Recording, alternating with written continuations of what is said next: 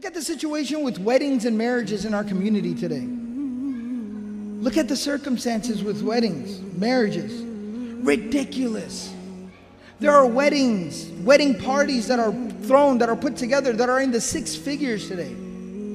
People spending 6 figures, dropping 6 figures for a 4-hour event where you don't even personally know most of the people. And they're probably going to talk bad about you and your food after they leave. Like, man, the roti was kind of cold. They put the raita at the beginning of the line. Who puts raita and the biryani on top of the raita? They're bad-mouthing you. They're making fun of you. You pay $200 a seat because you had to have your wedding in the super-duper intercontinental, intergalactic hotel. Right? It's got a launch pad on top where a spaceship can land.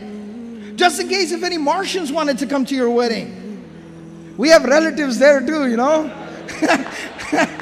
You know. That's the wedding. I'm not lying to you. I wish I was lying. I wish I was joking. I've been invited to an aqiqah, the birth of a child, the feast at the birth of a child that costs like upwards of 40, 50 grand. What are we doing? There are people starving and dying in this world. We're starting off a life. We're starting off a relationship in debt. You know, the Prophet ﷺ said that the best of marriages, the best of weddings, the ones that are the most blessed, are the ones that have the least amount of these type of extravagant expenses made. You know, the Prophet ﷺ, walima, the feast for after the wedding, is a sunnah, a great sunnah of the Prophet ﷺ. But you know what the Prophet ﷺ told us? He said, bi'sal walima. He said the worst walima is the one where there is no place for poor people. Subhanallah. Think about our occasions now. We want to invite the cream of the crop. We want celebrities there. We want famous people there. That's who we want at our occasions, at our parties. And the Prophet ﷺ is saying that's the worst possible way to celebrate.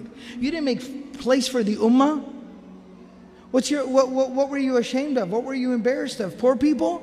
Abu Hurairah was a poor man. Homeless people? Abu Hurairah slept outside the masjid. You were embarrassed of like lower class people?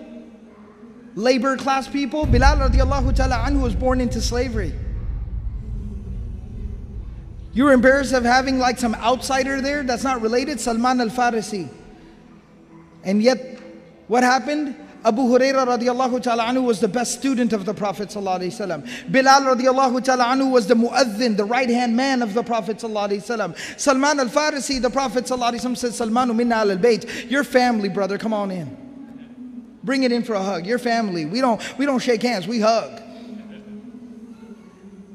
So we really have to think about how we're spending money. I mean, our problems right now are multi-layered, but the solution is within reach. The solution is within reach.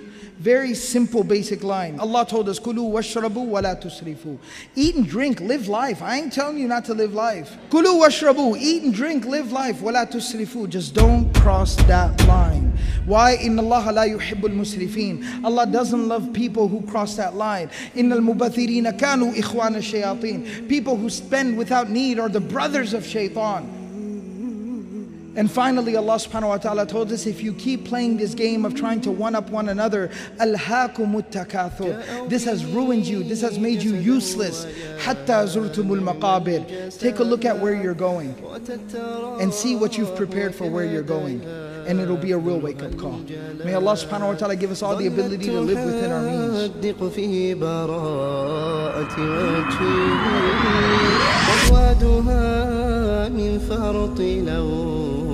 اتقات واسترجعت ذكراهم منذ أتت به